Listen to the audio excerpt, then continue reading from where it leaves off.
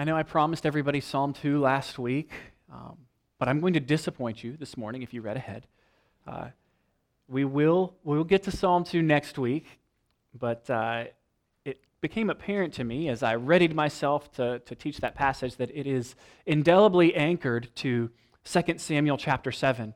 And as I was kind of thinking through it, I thought, man, I'm going to have to spend a lot of time explaining 2 Samuel 7 before I can even preach Psalm 2.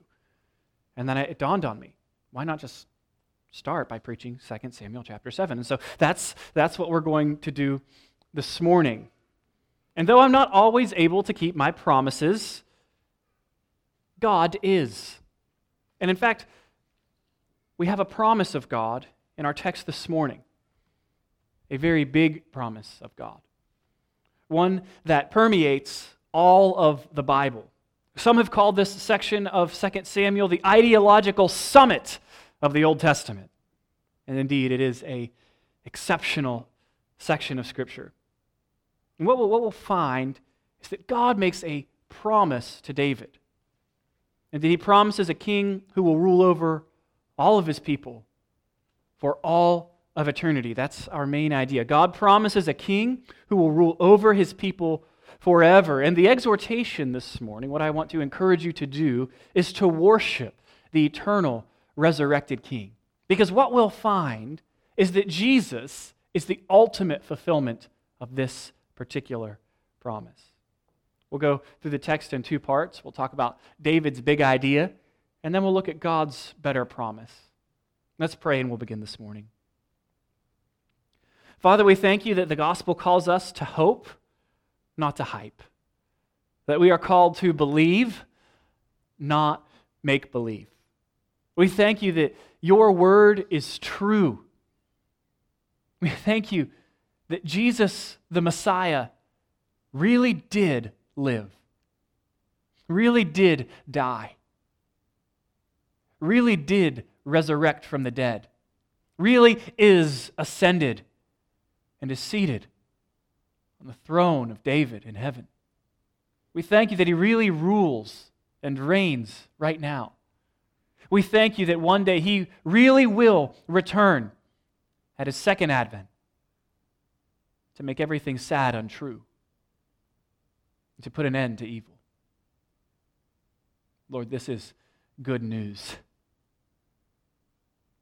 The Christmas season reminds us of its beginning, that indeed a child was born, given. Lord, we thank you that he began to establish his kingdom even then, and that it continues to expand to this day. We look forward to the time when it will be fully established in the new heavens and the new earth. Lord, you are good. We ask that you would help us to understand this wonderful passage this morning.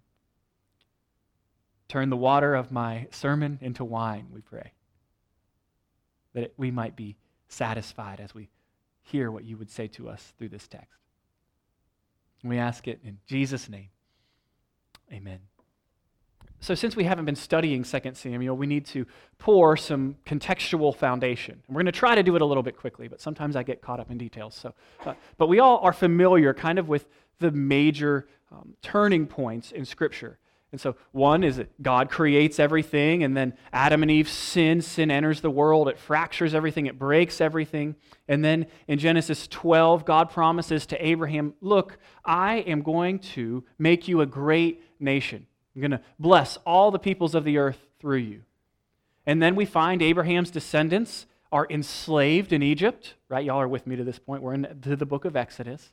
God then saves those people out of Egypt and calls them to himself. He calls Israel his son. And the charge given to God's people is that they are to represent God to the world.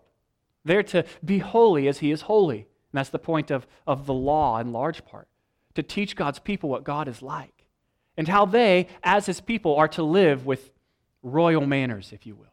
They're supposed to live as God would live. That's kind of where we're at in Leviticus, right? Learning how to be holy as God is holy.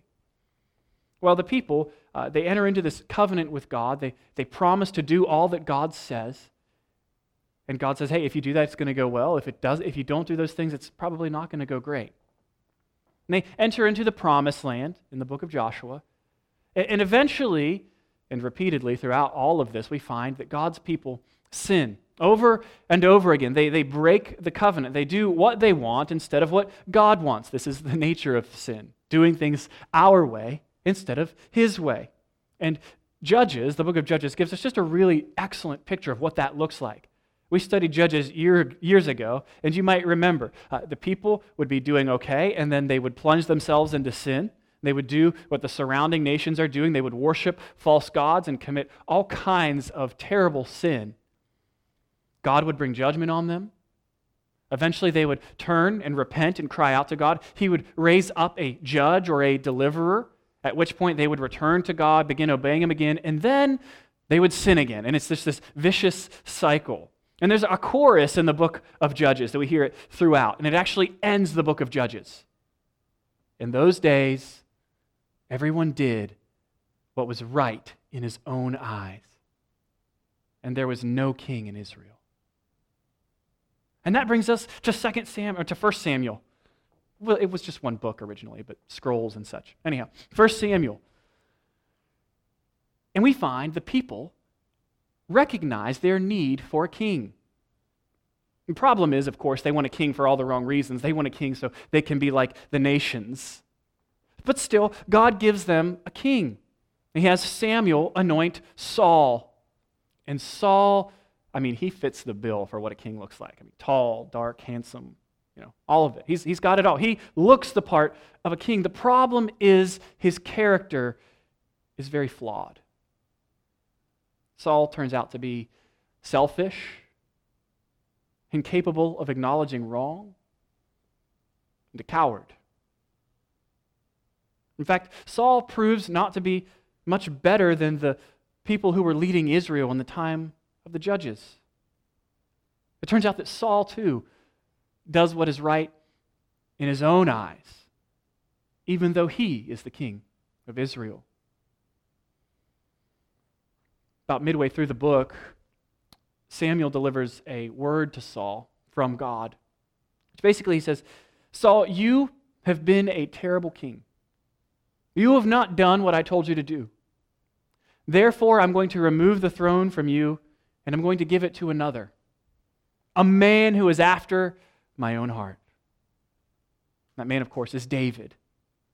And in due course, David, we're into 2 Samuel now, David unites Israel under his rule. He takes the city of Jerusalem, names it Zion. It becomes the political capital of the Jewish people.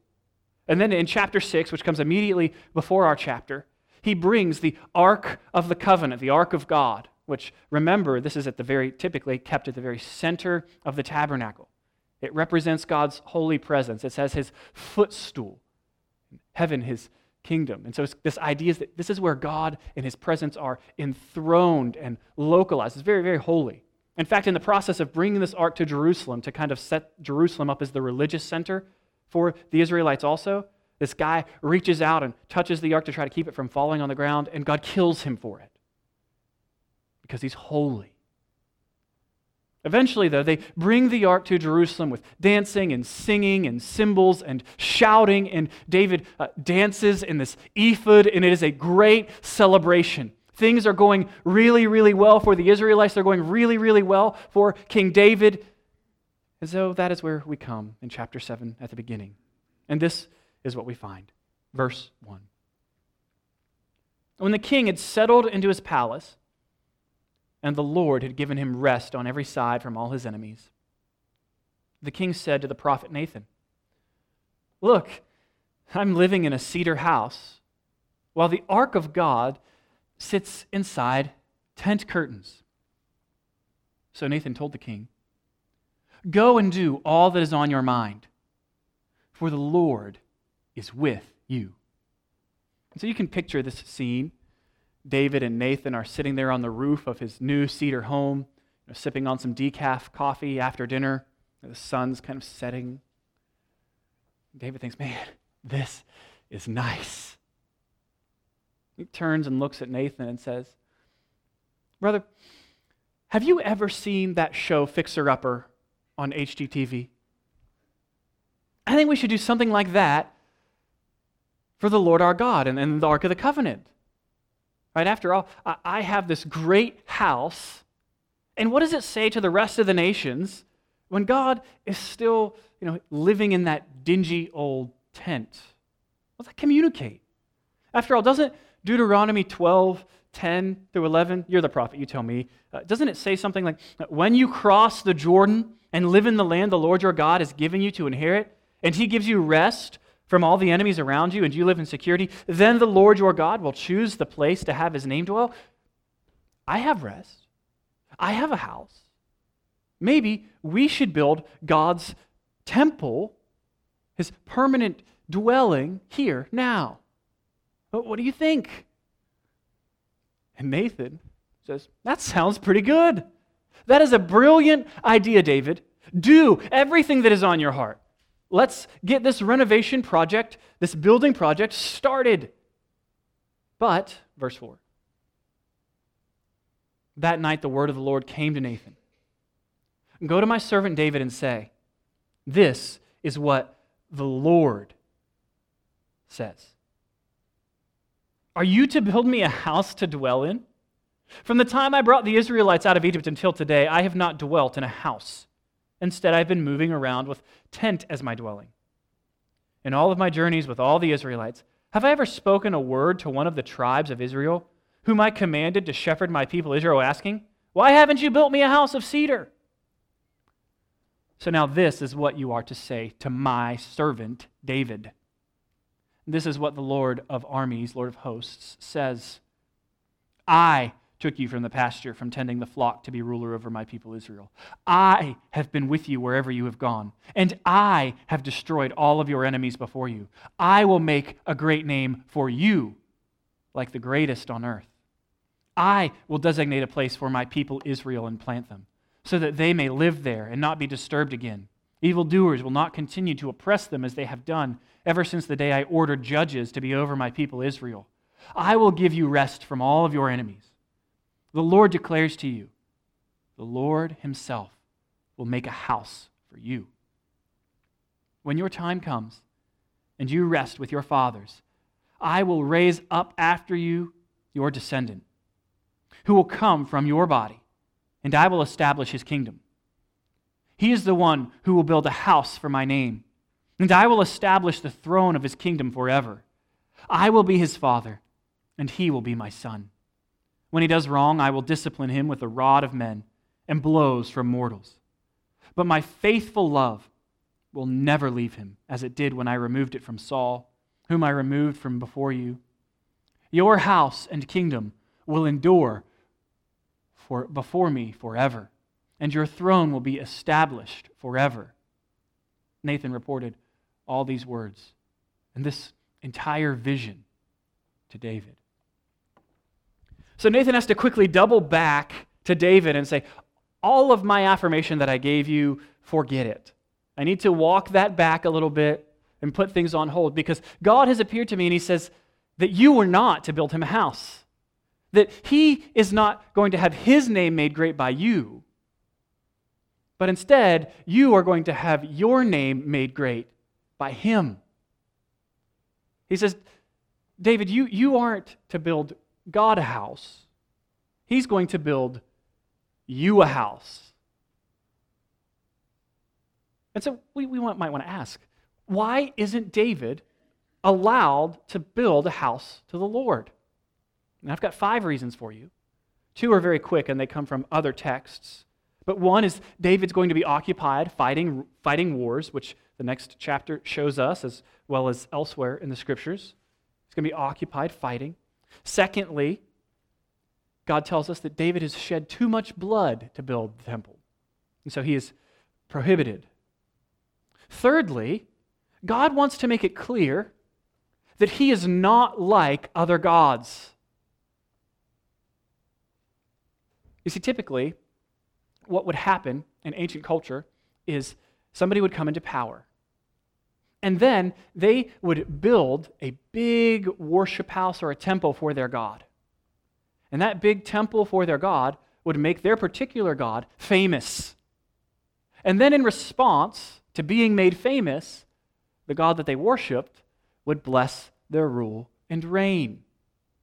And so you see what's happening here. God is saying, this is not a quid pro quo situation. This is not a you scratch my back, I scratch your back kind of deal. I don't operate like that. See, I'm not like these other gods. You cannot earn my favor. You cannot earn my blessing.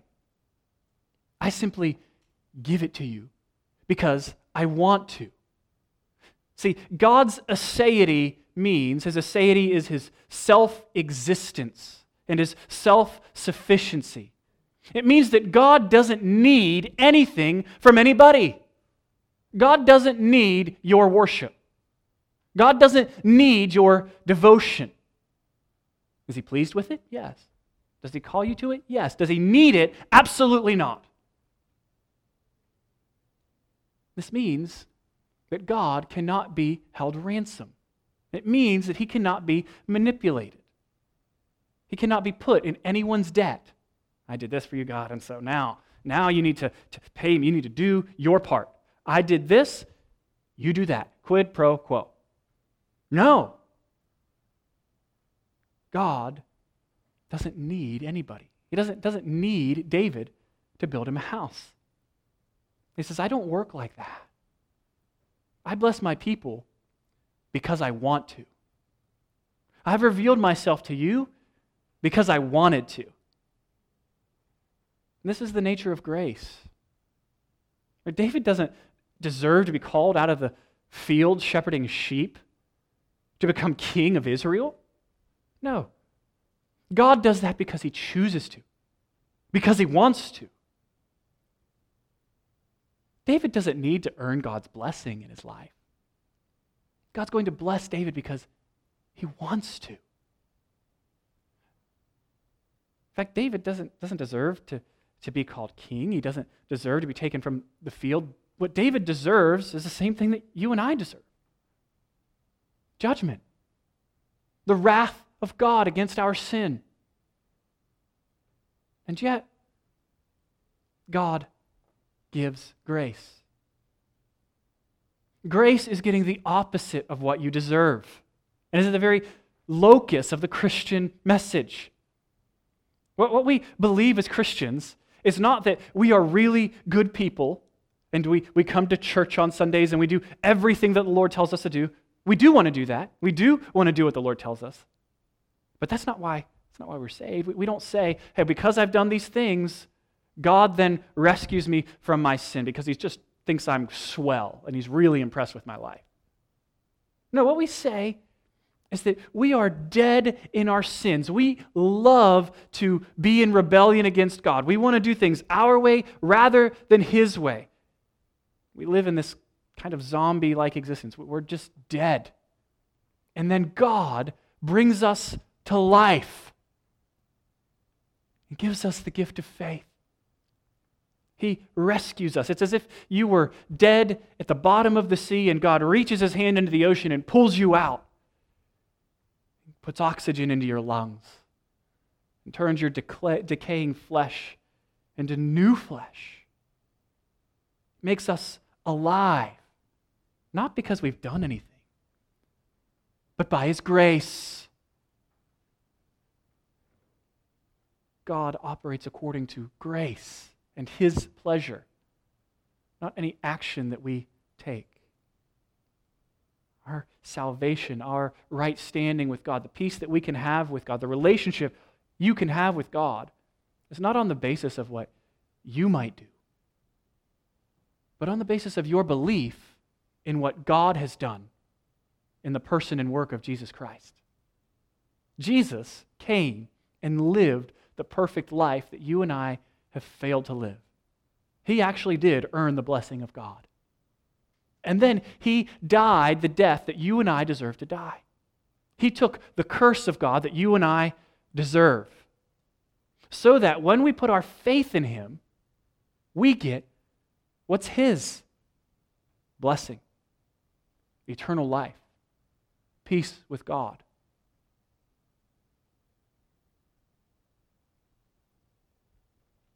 likewise here, God wants to make plain to David that he cannot earn his favor, that he's not like other gods.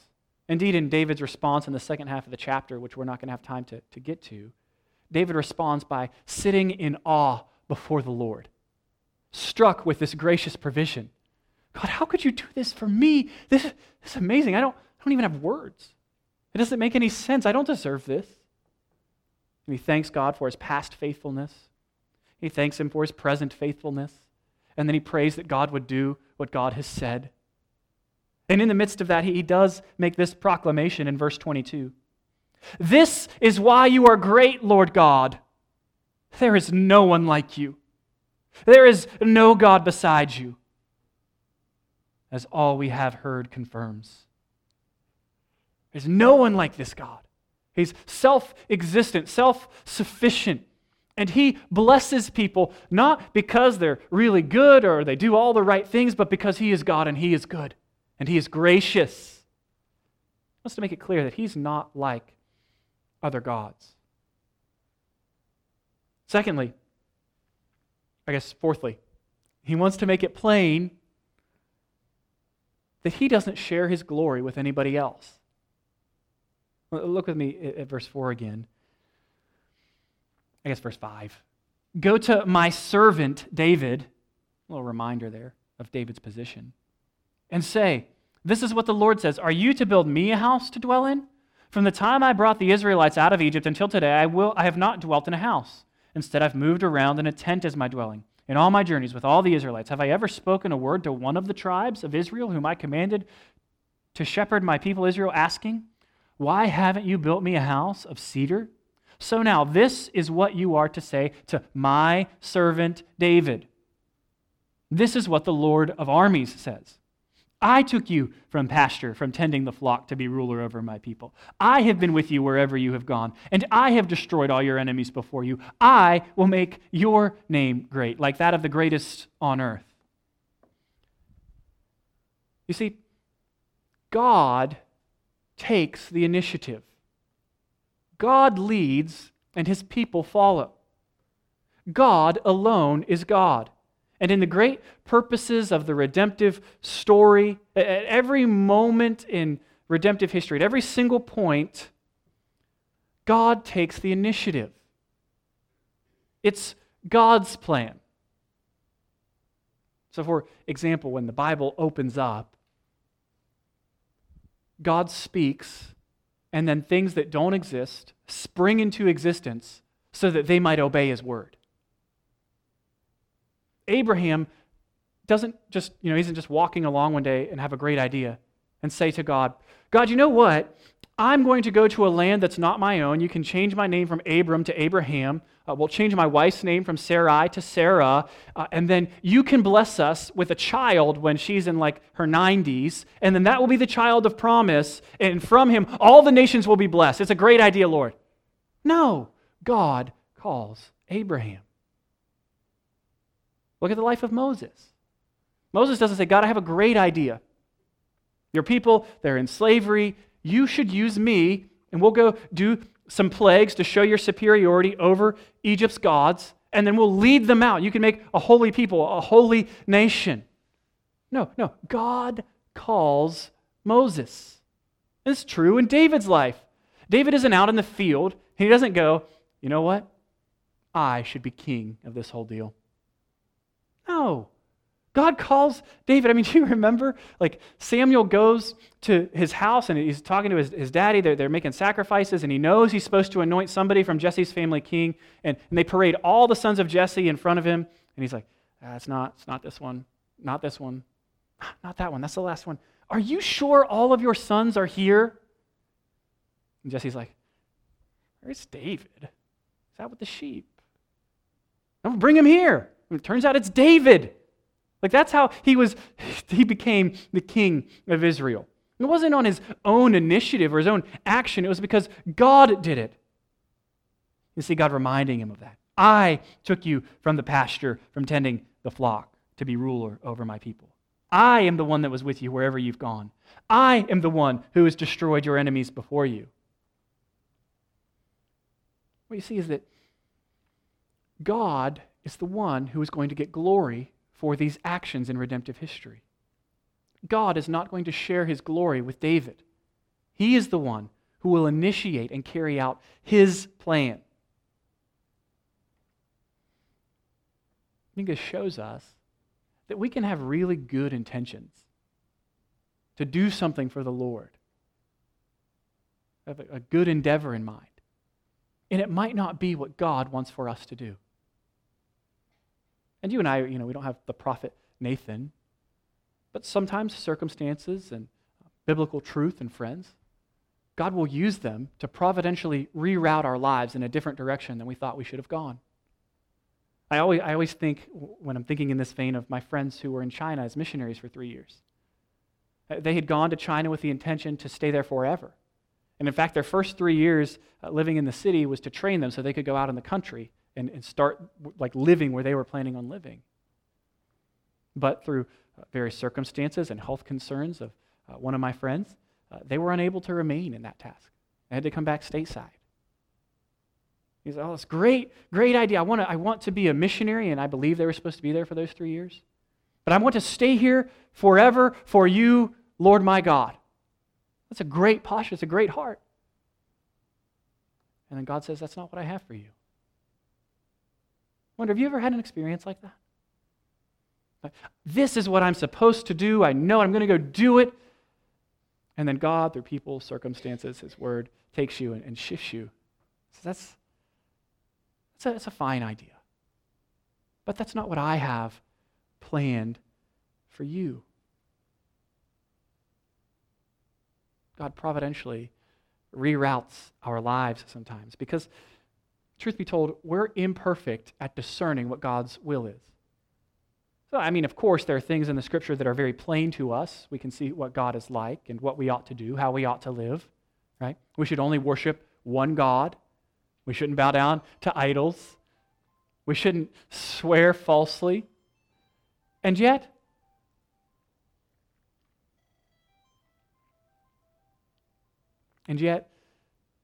we don't have all the answers. We don't open the Bible and find, where should I go to college? It jumps out. UVA, Virginia Tech. Don't go to college, go to trade school. No, we have to use our wisdom and then eventually act and do something. And God, in his graciousness, he makes sure we get to where he wants us to go. Our plans are not synonymous with God's plans. Our plans are not always the same as God's plans. But here's the good news. God's plans are always better than any plan we might have in mind.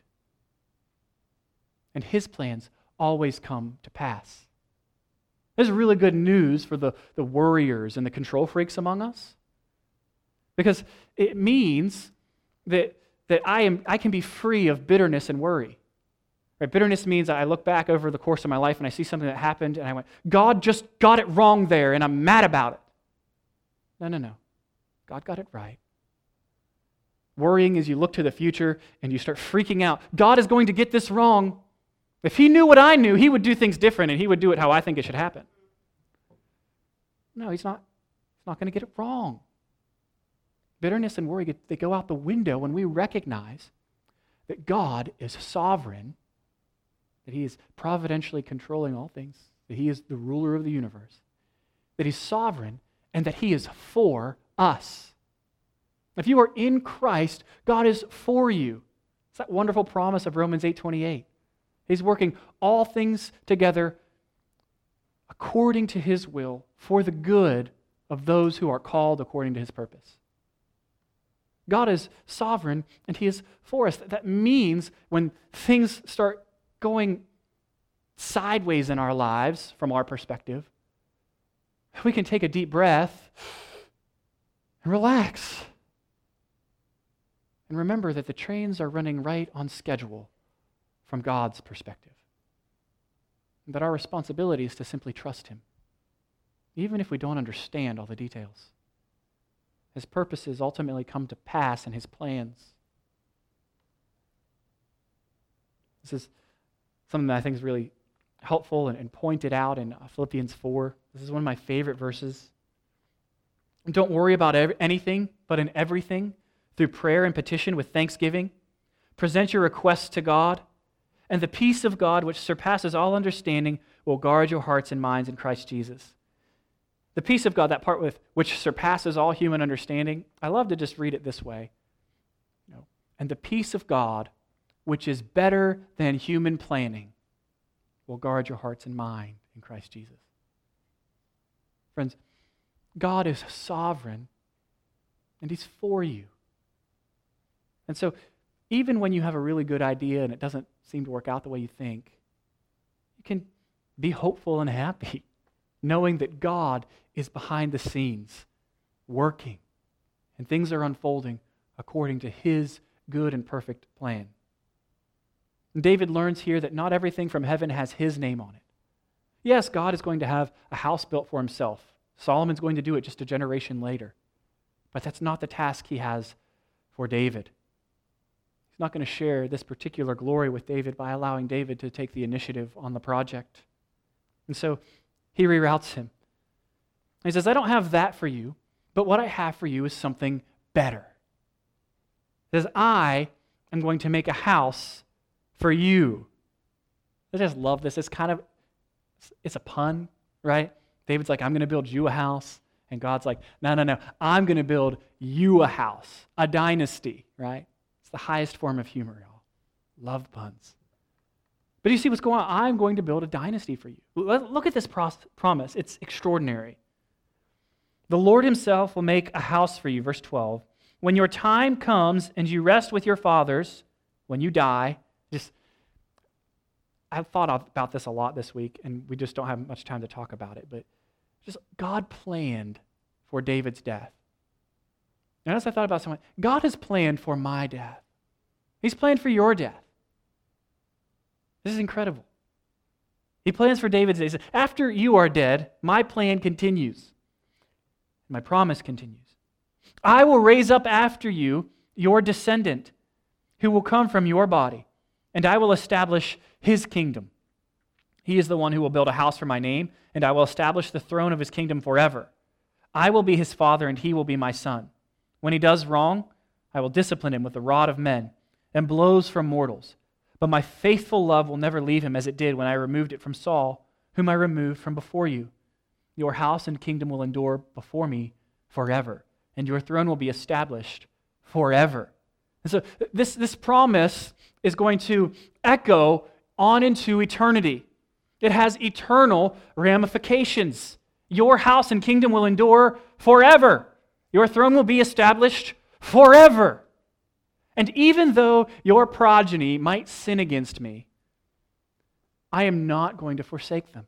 I'm not going to take my love from them in the same way that I took it from Saul. He says that there will be sin, right? When he does wrong, when your children do wrong, I'm going to discipline them. Nations might rise up against your nation. Afflictions might come. But I'm never going to cut them off in the same way that I cut off Saul's descendants. There will always be a Davidic heir.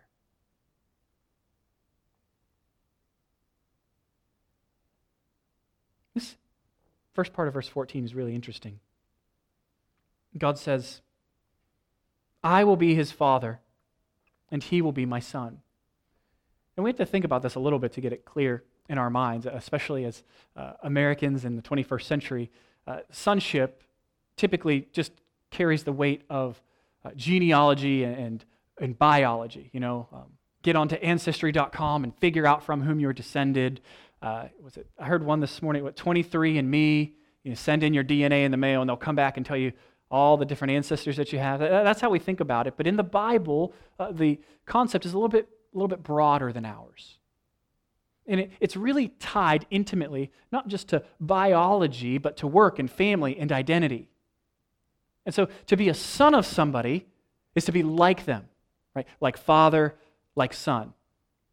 So if your father, but before we had the advent of the modern workplace, if your father was a baker, you were a baker. If your father was a cobbler, you were a cobbler. If your father was a farmer, you were a farmer, just not a whole lot of choice. It's what you did. And so, like father, like son. This is the way it was in the Bible. There's a phrase, son of Belial.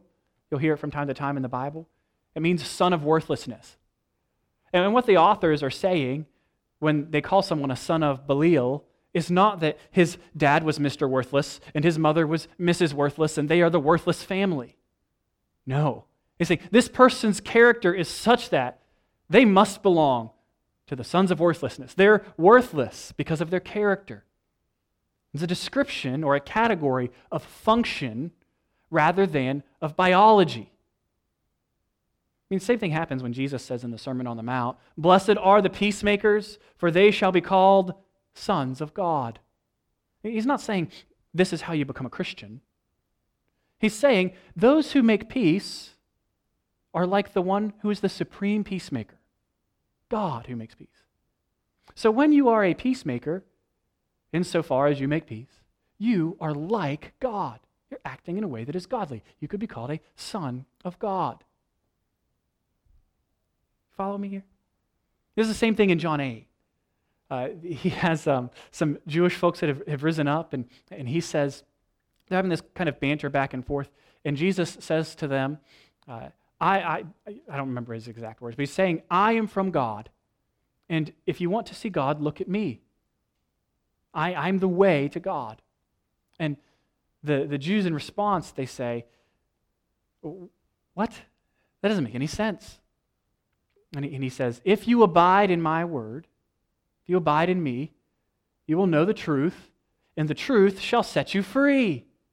To which they respond, "We've never been enslaved to anybody. We are children of Abraham. What are you talking about?" And Jesus says, that can't be. You can't be children of Abraham, because I come from God, and I know God. And if you knew God, if you were true children of Abraham, then you would know me. And he turns to them and says, "Let me tell you who your daddy really is." He says, "You are of your father, the devil. He was a murderer from the beginning, and you're trying to kill me. He's the father of lies, and you're lying just like him." So you can see how this category of sonship can be one of function. Today, we might say someone is a son of a gun or something like that. We're not talking about biological descent. We're talking about function. So too in this passage. When the king or the descendant of David is enthroned, he is to become a son of God. He is to rule and reign as a representative of the people and of God. His rule is to express the goodness and the benevolence and the kindness of the Lord his God.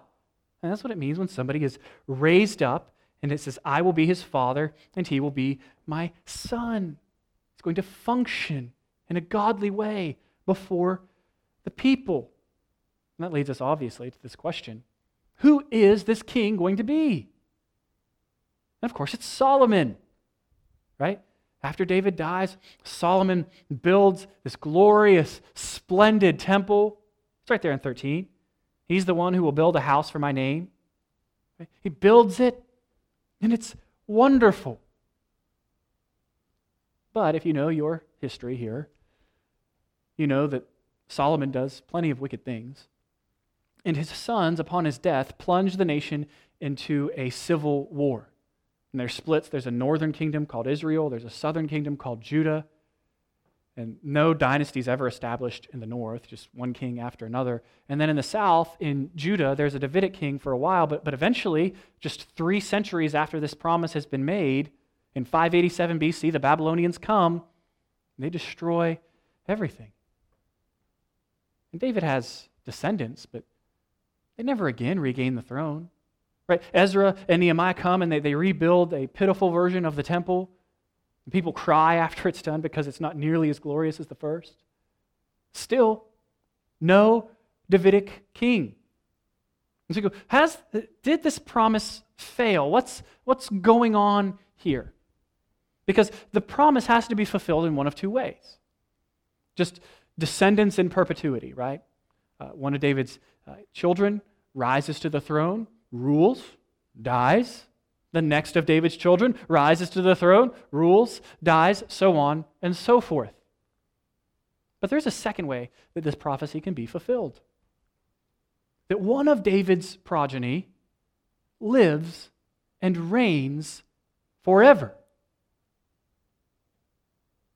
And in light of the judgment that comes on Israel because of the wickedness of some of David's sons, the prophets, well, they understand this. They're going to teach the people this. This is why messianic expectation kind of goes up and up and up. There becomes a bigger picture of who this God is and what He's doing in the history of His people. Isaiah makes this plain. Isaiah 9, verse 6. For a child will be born for us. A son will be given to us. Now, you've probably heard this read every Christmas. You just heard it read a little bit ago. But listen now for the echoes of this promise given to David. And the government, the kingdom, will be on his shoulders. He will be named Wonderful Counselor, Mighty God, Eternal Father. Again, this is language to convey kingship. Prince of Peace. The dominion will be vast, and its prosperity will never end. Listen, He will reign, where? On the throne of David and over His kingdom, to establish and sustain it with justice and righteousness from now on and forever. The zeal of the Lord of armies will accomplish this. So Isaiah writes that at a time when there's turmoil. Still, centuries go by and there's no king seated on David's throne. And then you come to Matthew chapter 1, verse 1. An account of the genealogy of Jesus Christ. Remember, Christ is not Jesus' last name. It's not Joseph Christ and Mary Christ and little Jesus and Johnny Christ. It's a title. It means Messiah. The genealogy of Jesus, the Messiah, the son of David, the son of Abraham. You hear the thunderous claim that Matthew is making as he opens his gospel? The king who was promised has come. This is his genealogy, this is his story, and he's better than we ever imagined. Luke picks up on this too in Luke 1, as the angel announces this whole deal to Mary. Now listen, you will conceive and give birth to a son, and you will name him Jesus. He will be great, and he will be called the Son of the Most High. And the Lord God will give him the throne of his father David. He will reign over the house of Jacob forever, and his kingdom will have no end. You see, Jesus is ultimately this promised son of David who's going to rule on the throne and establish his kingdom and bring great prosperity and blessing to his people. And it turns out his people are not just those who are biologically descended from Abraham. No, it's those who act like Abraham and put their faith in the promises of God. That's who is in this kingdom. Those who repent and believe in the King. This is an incredible promise. And yes, you go, short term, this was fulfilled in Solomon. And ultimately, it's fulfilled in Christ. Oftentimes prophecy works like a mountain range. You look at it from far away and the peaks look right next to each other, and then you get up close to it, and on top of one of the peaks even, you go, oh, that's a few miles that way. And so you can see Solomon fulfilled short term, ultimately fulfilled in Christ. Jesus is the true Son of God, both in terms of his messianic function and in his metaphysical relationship with the Father and the Spirit. And that's what Christmas is all about. The people had been waiting for this promise that was going to change their reality, was going to bless the whole earth, and waiting and waiting and waiting, and then there's the baby. There's the child who is born. It goes beyond, have you ever thought about how incredible this is? It's not just that God gives us a king to rule forever. It's that God himself, God the Son, takes on flesh, becomes incarnated. That's what we're celebrating at Christmas, is the incarnation, right? You can say to people, Mary, incarnation of the Lord God Jesus Christ, who sits on the throne of David forever. I don't know, you can try that. But that's what we're celebrating here, is that God became a man to rule over his people, yes, but also to make that rule possible by dying for his people. Jesus comes at Christmas, and Christmas doesn't have much meaning apart from the crucifixion and the resurrection. He's born so that he can die. He becomes man so that he can perfectly fulfill the covenant on behalf of men. He becomes a man so that he can die a substitutionary death in the place of sinners, in the place of all who would turn from their sin and call out to him in faith. And he rises from the dead to prove his power and his person, to prove that the sacrifice he made was satisfactory, was able to actually bring peace between God and man. He rules in heaven from the throne of David right now, patiently waiting to return and make everything sad untrue. Friend, if you are not a Christian, if your life is not submitted to the Lord Jesus Christ, I implore you during this Christmas season to turn from your sin and trust Jesus. Because you will die. You will face judgment. And only faith in Christ has the power to save you from your sin, to save you from that right judgment of God. Indeed, at Christmas, we celebrate this wonderful reality that God became a man, died in our place so that we might be forgiven of our sins, rose from the dead so that we might be free from death. Indeed, we sing with the angels, hark the herald, the angels sing glory to the newborn King. We sing glory to our King. Jesus is the King that has been waited on since this promise was made to David. Praise God, he has come. Jesus is the King, and his is the name at which every knee will bow in heaven and on earth and under the earth, and every tongue confess to the glory of God the Father. Let's pray.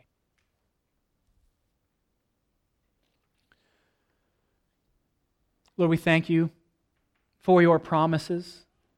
We thank you that they never fail or falter. Thank you that your will is always accomplished. Thank you that you always get all the glory. Thank you that you are not like false gods, that there's no one like you. Thank you that you are a good God, that you are gracious to us, and that you bless us, not because we're really good people, but because you are a really good God. And you have chosen to save us from the death that we have plunged ourselves into. Lord, we praise you that into darkness has come a great light. We pray these things in Jesus' name. Amen.